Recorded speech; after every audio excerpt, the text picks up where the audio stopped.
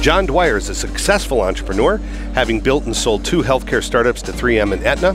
He's now a key player in the global CEO initiative on Alzheimer's disease and also plays an active role in the patient advocacy organization Us Against Alzheimer's. John, great to see you, sir. It's great to see you, Dwayne. Always a pleasure. We always have a good conversation. We don't always agree, but we always have fun. And we're never disagreeable with each other. Absolutely not, as it should be. So a year ago to the day, we were on a panel at BIO discussing the political pushback to the FDA's accelerated approval pathway and CMS's decision not to fund a couple of Alzheimer's treatments due to a coverage decision that occurred. What has happened with those two situations over the last year since we last spoke? The simple answer is, at one level, Dwayne, nothing has changed. That is to say, the national coverage decision with CED that Medicare issued for the class of drugs known as the monoclonal antibodies targeting beta amyloid plaque are in no way been changed since it issued when we were together over a year ago. On the other hand, there was a request for Medicare to reconsider that NCD, and they respectfully declined to review it. So at that level, nothing's changed. We're now still working within the framework that they created. Come back to that in a second. But sure. The framework as it now exists, however, is in a different place. As I not so jokingly say, the NCD actually has 3 rings of hell, and the third ring is the worst because it creates the impression that you can get out of hell, but hard for me to believe we will ever get out of hell. Right. The first ring is if you have an accelerated approval, you can only get coverage if you're part of a randomized clinical trial in this class of drugs. Second ring of hell is a comparative study, typically in the form of a registry, that is used for any drug that receives an FDA traditional approval. And the third, in the sole discretion of the agency, is that some drug someday will satisfy all their concerns at the FDA approval level, and they'll immediately cover to label, which is not the case today. That's why it's the third ring of hell, because it's so illusory. Right. It's difficult to imagine it would ever happen. However, we are now in the final throes of getting coverage under the second ring when FDA approves Leqembi on July 6th, which is their PDUFA date. Getting back to that, we met in Lausanne for the CEOI conference, and there was a lot of toing and froing about, obviously, the first decision spurred by Biogen's drug and then Eisai's drug, Leqembi, as you mentioned, whether or not CMS was going to hold the line on these 3 circles of hell, as you call it. I was one of the only people at the time who was willing to go on stage and sort of say I didn't think CMS would climb down. I was very unpopular. Unfortunately, that proved correct. You were right on the money. I know, and I'm a cynical man. Unfortunately, these are cynical times, I think. So that's why I said, why would they give away the power if they have it? And I think we agree on that point. Were you surprised that CMS didn't budge, given the fact that the data, if the data holds through to the final readout here on phase 3 when they go to PDUFA, there's a 30% reduction in disease state. One would think that, hey, this works. This looks good.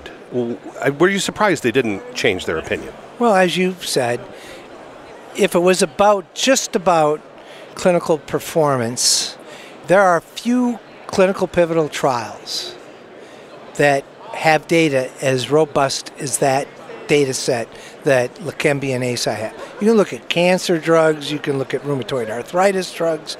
I mean, the study as a standalone data set went from equivocal in Biogen's case to state-of-the-art pristine. Yeah. Even one of the biggest critics of the Biogen data on Aduhelm has called it a robust, statistically significant study. So if there was one for them to give ground on, this is it. Yeah. No, they like the structure.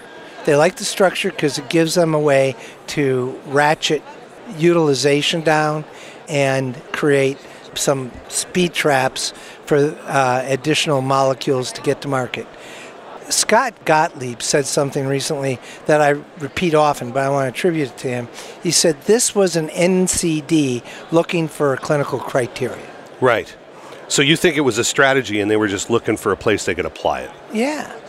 So they were just trying to find an opportunity to sort of clamp down? Yes. Yes. Now, why did they do that? Because Medicare's going broke. They're not doing it because of the price. Price is $26,500. It is not insignificant to the average person that's retired. But relative to all the drugs they have approved out of accelerated approval, for example, it would be like fifth from the bottom. Yeah. So it's not price, it's the number of patients. Which is what we discussed last year on stage. Right. We had a firm agreement on that. And I don't see anything that's changed. But the problem is, John, and we know this, there's some real economic impact here that occurs when you're starting to pull people out of the workforce. The opportunity to move that a third, I mean, that's real dollars. That's real economic impact. This is not without cause, and it's not without reason that the drug is priced where it is. It's because it has real value. Are we getting to the point where CMS is acting more like, as I would say, a typical European HTA, whereas George Radenberg, your colleague, someone I've worked with, he would say that they're acting like a bad insurer? Well, there's no doubt they're a payer. I agree with George's sentiment. I use a slightly different formulation, which is they are, I think, just flat out operating past their statutory authority. If Congress wanted them to be able to do this, they would have words that say that. Right. Really, when you boil down how they justify what they've done, they wrap themselves in three words: reasonable and necessary. Right. Words that haven't changed in decades. Yet all of a sudden, in the best spirit of newfound legal rights, they read those same three words and say, for the first time ever, we're going to take accelerated approved drugs and traditionally approved drugs of the FDA and put them in a restrictive process. There's no statutory language, legislative history that empowers them to do that. That's what's really troubling to me, because if Congress had done it, then that's a political problem. Right now we have a bureaucracy that I think is just operating ultra vires. But it's also politically expedient because Secretary Becerra of Health and Human Services has been on the record even when he was pushing for marching rights. I mean, This has been his position, which is part of the reason why he got the job, I think. And Chiquita Brooks-LeSueur, the head of CMS, was quoted in April that when, and this is a quote, when FDA approves Leqembi in July, whichever populations they say is appropriate for, that will be the basis for which people will get the drug. However, this doesn't solve the issue for Alzheimer's treatments because, as you mentioned, that third circle of hell is the registration and the necessity for them to be in a clinical trial. That doesn't go away. It doesn't go away. And in the case of Leqembi, we anticipate that it will get a traditional approval on July the 6th.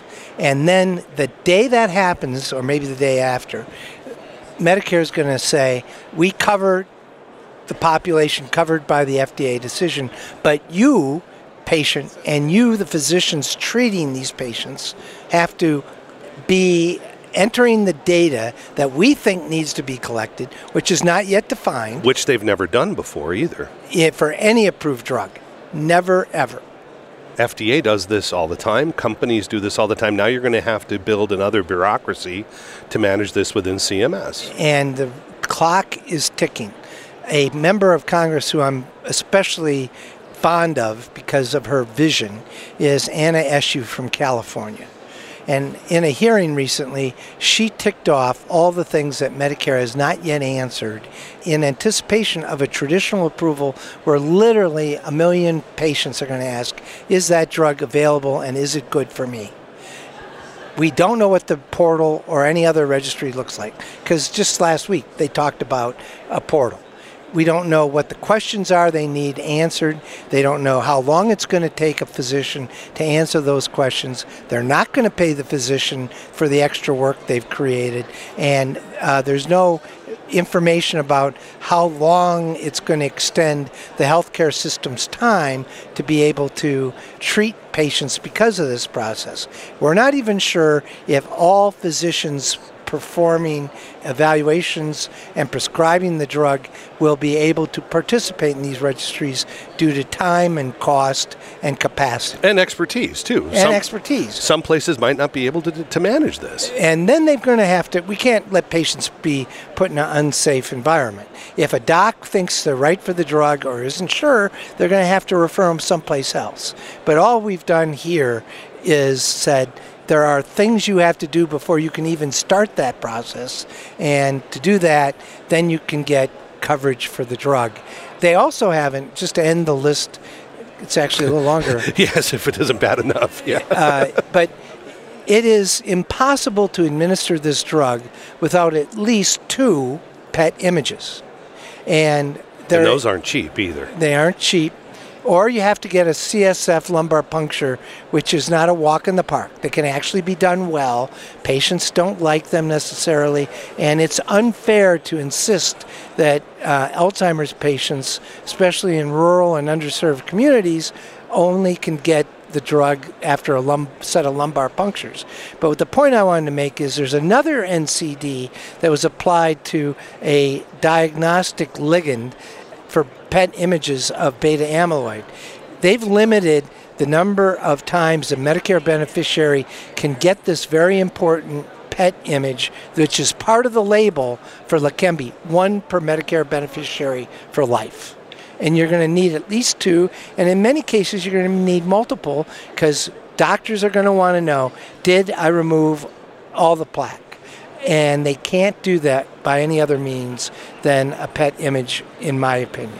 And there are the issues, because it's a large molecule crossing the blood-brain barrier, there is a notable risk of toxicity, and we're seeing that, and imaging is one way you can notice brain swelling. It's the only way. Unless it's post-mortem where you're pulling the head apart, which doesn't work very well.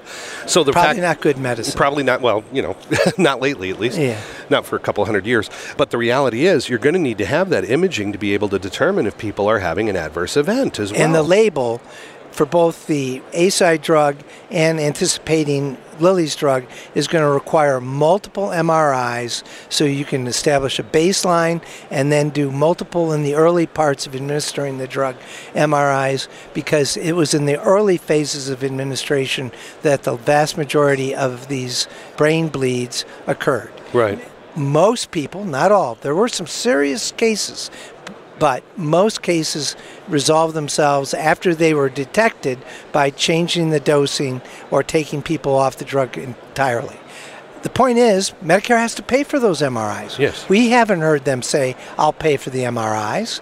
We haven't heard them say they'll pay for one more PET image. So all the infrastructure questions for administration of this drug are unanswered by the agency. There's not a solution that's been presented, and we're less than 30 days. Yeah. Literally, today, we're less than 30 days away from an approval that will require them to be ready. I don't think they're going to be ready. Let's back off from the minutia here and look at this a little bit more from a helicopter view, just a touch. What we're seeing is people have pinned their political careers to these opinions, and now all of a sudden reality is coming up and biting them on the backside. How does this get resolved? Do they climb down? So you were right about Secretary Becerra. He has no appetite to climb down. The administrator is leading, and he is ardently following. So there's no change likely to come from that quarter. The only 2 places, well, actually 3, that can inflict change are certainly the West Wing of the White House. The president can come forward and say, this is not the way we want to conduct business, and have the administrator cease and desist with this. That's an interesting question. Not at all clear to me that in this environment that will happen, but it's still possible. There is a poll that my organization and several others came together on where we showed the political will of the people is overwhelmingly registered voters said they don't like this policy, they don't want this policy to prevail. Even 2020 Trump voters were in the 70 percentile saying, I want Biden to intervene. And they don't like Biden to do anything. That's interesting. And so I think the will of the people is quite clear. There's uniform consensus on that. I think that the other thing, which is not today going to happen, but one of the pharma companies filed today a lawsuit against Merck. Filed a lawsuit today challenging the IRA. I don't think that is unlikely to be the case as well in this instance. I think there will be a lawsuit filed.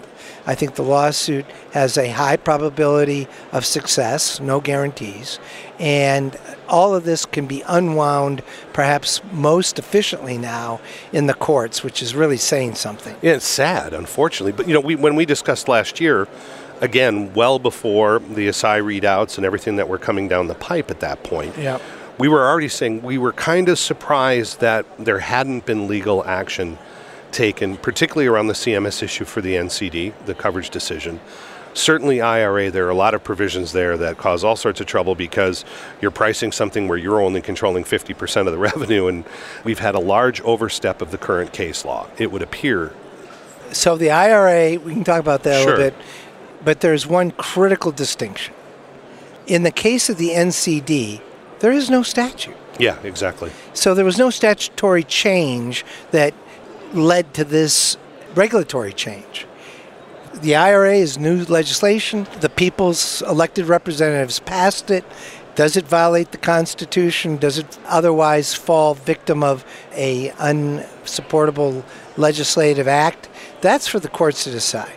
But this one's even weaker because there's no statute in place to have warranted this behavior. That's why I'm so eager to see how it would fare in a court.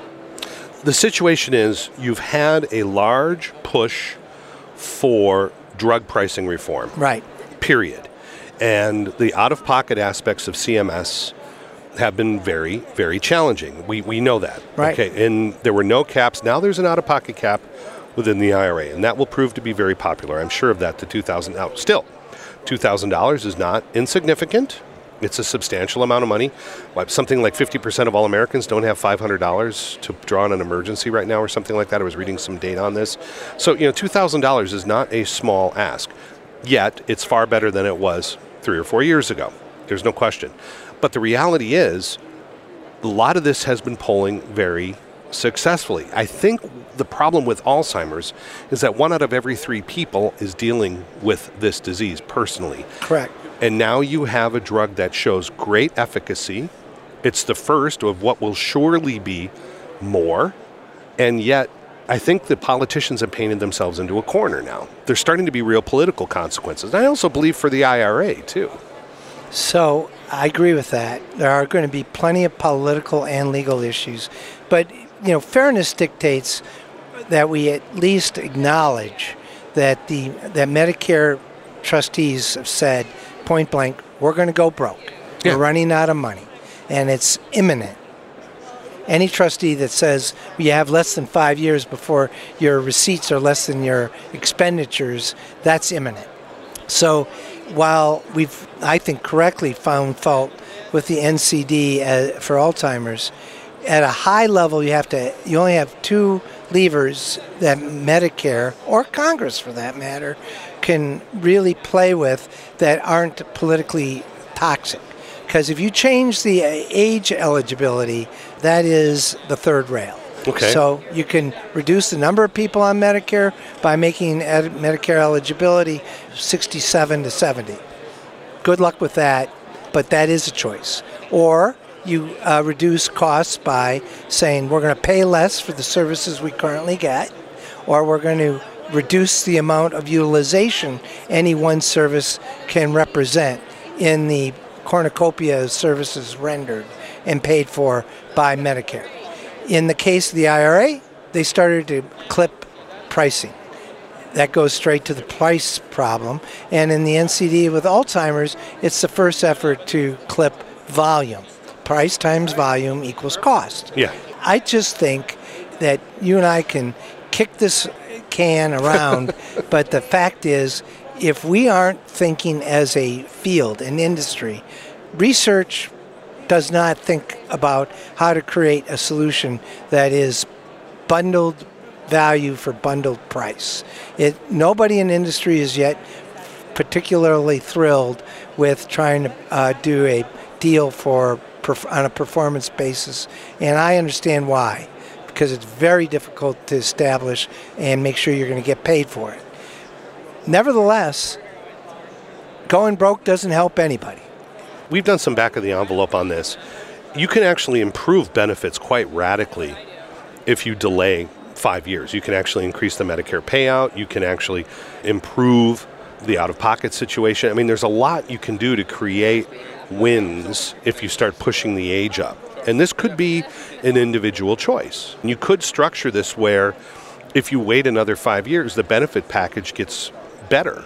There are enticements you could do around this to try and fix the program. I don't think it has to be a third rail. You know, my father worked till he was 74, and he was very healthy while he was working and enjoyed his work.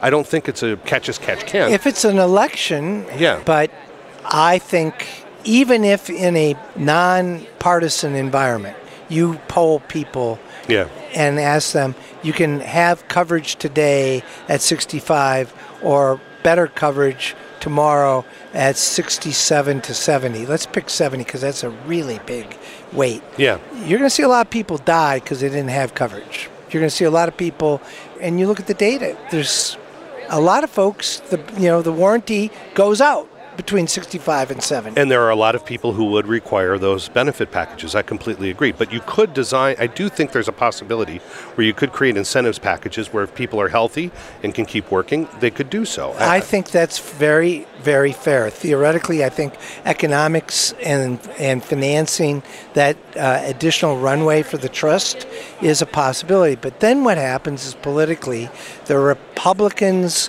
get pilloried if they advance that, because no Democrat I know will advance that approach. And the Democrats will say, see, we told you they were trying to erode your benefits. And by the way, they have talked about it. There are folks on the Hill, mostly in the Republican Party, but everybody knows the math doesn't work. So it's not inappropriate for anybody to ask thoughtful questions and advance thoughtful solutions. Here's the problem we have, because I consider myself part of industry. To say I want the status quo back after Congress has passed legislation saying we're going to change how we get pricing, in the face of the Medicare dilemma, is to say I'm not offering a thoughtful alternative like you just exposed us to. I just want the deal I used to have. Right. I live in Washington. It's politically expedient and you win. It's not a thoughtful response to the situation. It may be the right response for industry right now, but I can tell you this, I think it's going to be you have to litigate it to get that position back.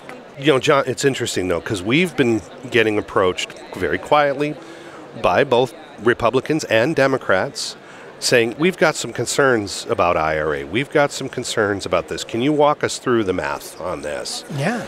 And they're not coming out public, and I would never say whom they are. But there's a growing understanding that, hey, this is going to cause problems for orphan indications. This is going to cause problems for neurological disorders. We may be taking this a bit too far. It's one thing to try and win an election. It's another thing to kill the golden goose. We're in Boston.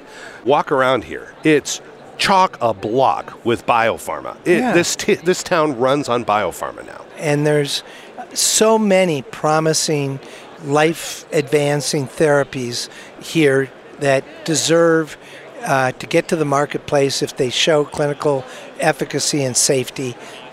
I agree with that. And IRA has absolutely changed the incentives and how investors and companies look at their portfolio of choice. That cannot be denied.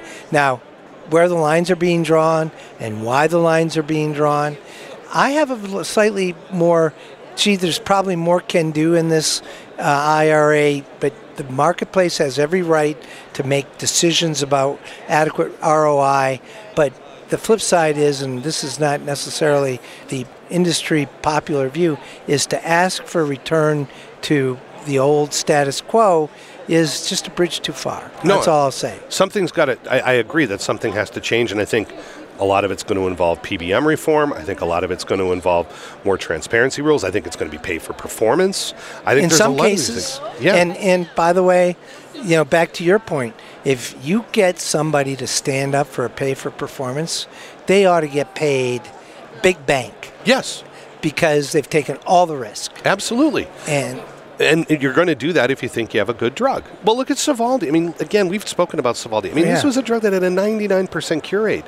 And I had a European politician look me in the face on a dais and say, this drug is immoral. How in the hell can you say this drug is immoral? That's insanity. That's the pretext for denial of coverage. Absolutely, 100%, John, 100%.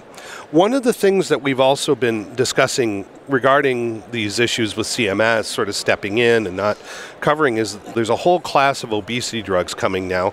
Obviously, the number one killer in the United States, despite how successful Lipitor is, et cetera, and it's now cheaper than milk, whatever. The reality is cardiovascular disease still kills. It's still the number one killer in the United States. I mean, cancer's catching up, but CVD is number one. There's no coverage, and there's a lot of controversy over these emerging class of what appears to be highly effective anti-obesity treatments. Now, we were having a discussion before we went online here on this podcast, and there's a wrinkle to this that I was unaware of. So why can't CMS cover these? You're saying it's actually legal. Prohibited by statute. Why were these class of drugs not necessarily outlawed, but why were they prohibited? Well, first of all, the statute was passed long enough ago, I can't remember exactly when, that the terrific science of some of these now emerging therapies was not before Congress. Right. And the American preoccupation with being allowed to eat whatever they want and not gain weight is highly desired. The fact is that this federal statute is on the books, and CMS probably rejoices at the prohibition, but they have no latitude. It's going to require an act of Congress to allow the Novo products and the Lilly products, to name two companies. And Amgen has, the data on the Amgen stuff looks pretty good too. It's early days, but some of the early readouts look really powerful. But isn't that terrific? And none of that was in front of Congress. So now we've statutorily written out coverage on a drug that if we could, classes of drugs, that if we could take the Dwayne Schulte method and actually, if you pay the price, and these are not cheap drugs. No, of course not. Let's note that, right?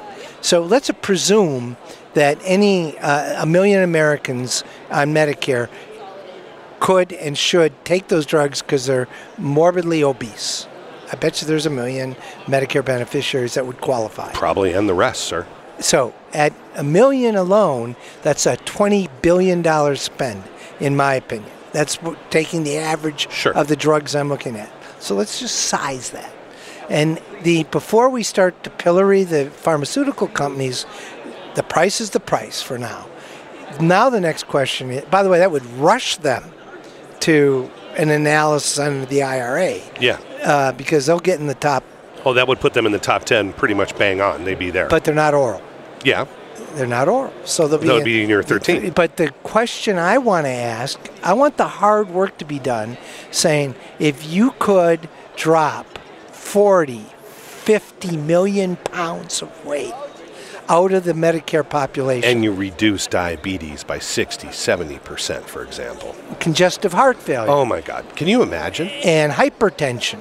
And you actually do the work to say, I get this result, I get this benefit. And what's the benefit to the health system, net? I mean, my God, could you imagine that? The numbers would be interesting. The numbers would be critical. To get legislation, I think the numbers would be critical.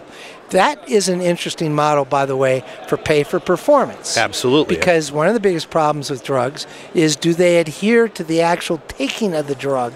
And I don't know anybody that won't take a weight reduction drug with great regularity because of the personal benefit. They can see the pounds shed.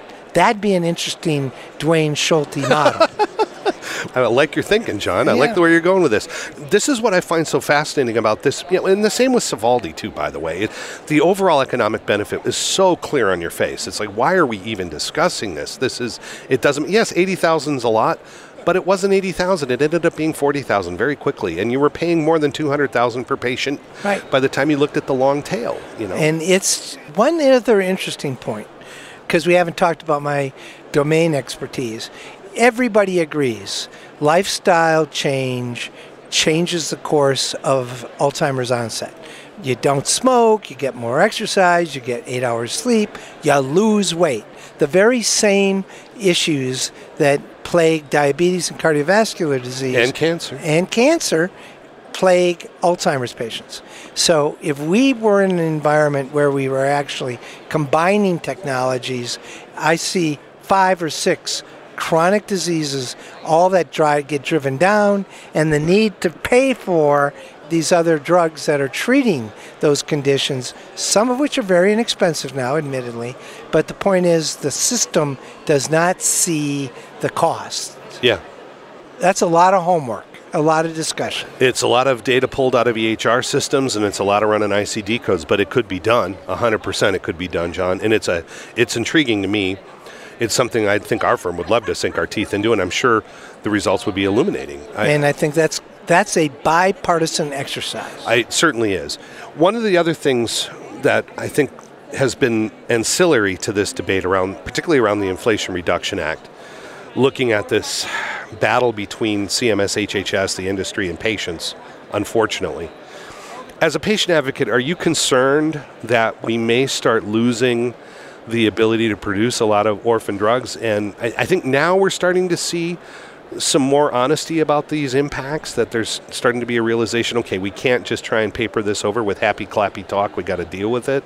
But are you concerned that you're getting pushed up against it now because you're not necessarily getting a lot of public support?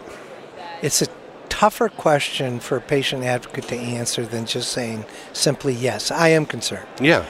I think there are always molecules that go before major pharma companies, governance committees, that get cut and put on the floor because they don't look as good in the tox screen, or they don't look like they're going to be as effective, or now there's not going to be the ROI that they might have seen if they had a longer runway than 9 years on the drug.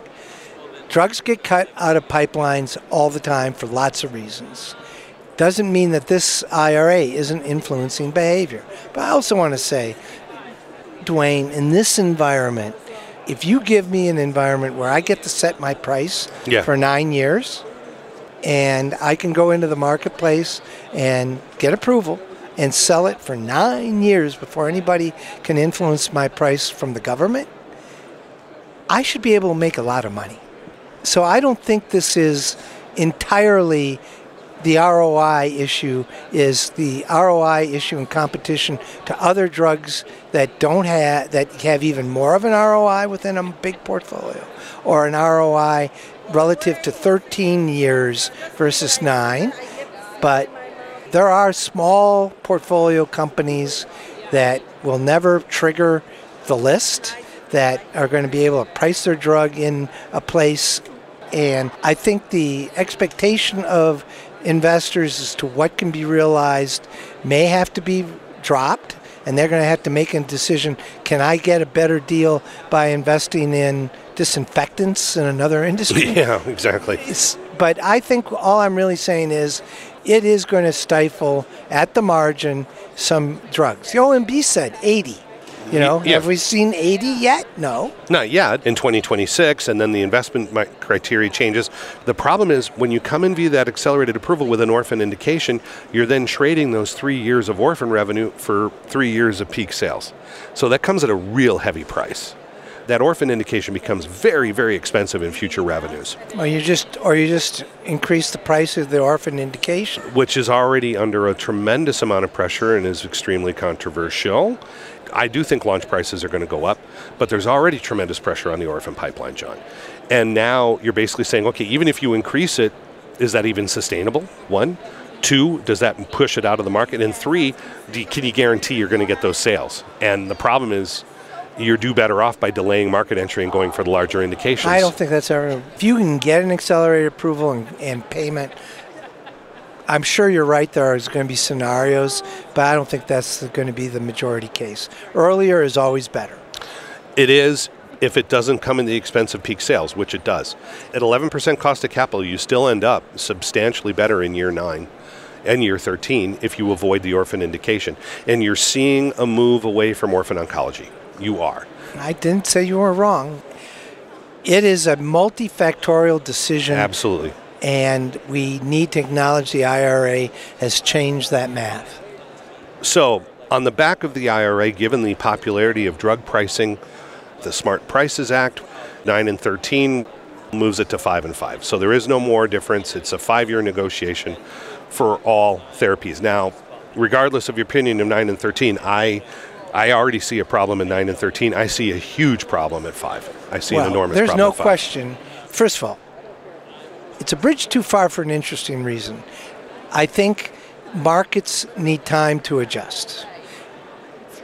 I know deep in your free market heart, you'll acknowledge that the 9 and 13, however arbitrary that might have been, because it was. I'm no doubt we've created perverse incentives with the 9 and 13. Good marketeers, big and small, will figure out a new equilibrium with 9 and 13. People will maximize the solution based upon their own interests. There's no question about that. Absolutely. 5 and 5 is such a sudden and equally arbitrary shift that dislocating the field to a point where we're going to see unnecessary cutback on innovation, not giving the marketplace here enough time to adjust to 9 and 13. I really think could have gone 9 and 9, could have gone 13 and 13. But whatever flaws in the current system there are in there, we've talked about them, to put that much abrupt change, it scares capital and innovation away way too much. I'm sure you are going to model it, but my gut tells me that's going to be a real nuclear winter on biotech. We have modeled it, and the numbers we're seeing are in excess of a 60% reduction of net revenue for over 140 therapies. It's just not a surprise. The math is pretty conclusive. The numbers are pretty bad, John. It guts the sector. The problem is the Overton window. We're moving it so far now. It's popular, and some people are going to play the popular card. It's unfortunate. I was joking that, people are going to have to start paying to put their drug in the market here pretty soon. Well, that won't work. That model, I agree, can't possibly work. Well, we're on the way there quickly, unfortunately. I think that if that passes, I'll run a 4-minute mile, and for your audience, it's going to be a long time before I'm running a 4-minute mile, if ever. All right, a lot going on here, obviously. It's always great to see you, but I have one final question for you. If you had the ability right now to fix one thing, the Biden administration came to you and said, we've really messed up a lot of stuff here. What's the one thing we can do before the election to try and fix this? Where do you start? Before the election, they can't touch the IRA because that's disloyalty to their party that will never be forgiven. So I think that to start to talk about, in good faith, pay for performance within the context of a bolt-on to the IRA, slap around the PBMs if you like.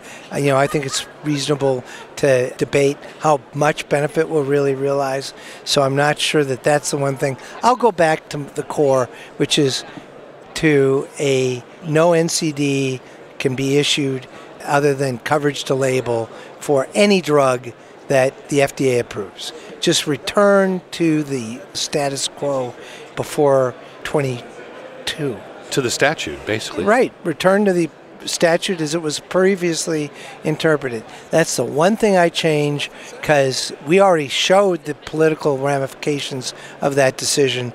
And also, it's really not going to cost them as much money as they think it does because the healthcare system, and I did want to make this point, the healthcare system in neurology is so under-muscled for treating patients with this kind of therapy that it's going to be years before this therapy is in big numbers. While the number of patients may be as much as 1 million, the system can't even process them and prescribe it in the excess of 100,000 in the next couple of years.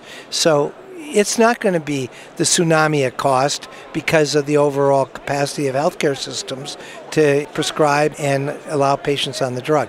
And it prevents all these orphan indications you're worried about correctly to deal with the uncertainty of this. There's nothing that stops them from doing this to anybody else. Exactly. Cancer, rheumatoid arthritis, any orphan indication you can dream of, if they choose to pull the trigger, they're only limited by their administrative manpower to issue that structure again. That's why I think if he puts a cork in this thing, he's got something that'd be really good for everybody, and I think the marketplace will reward him for it. We'll see. John Dwyer, always a pleasure, my friend. Thank you very much for your time. Good to see you too, Dwayne. Always. Bye-bye. The executive producer of the Vital Health Podcast is Dwayne Schultes. Our editor is Mark Brodeen. Our project manager is Gwen O'Loughlin. The Vital Health Podcast is a production of Vital Transformation, LLC, copyright 2023.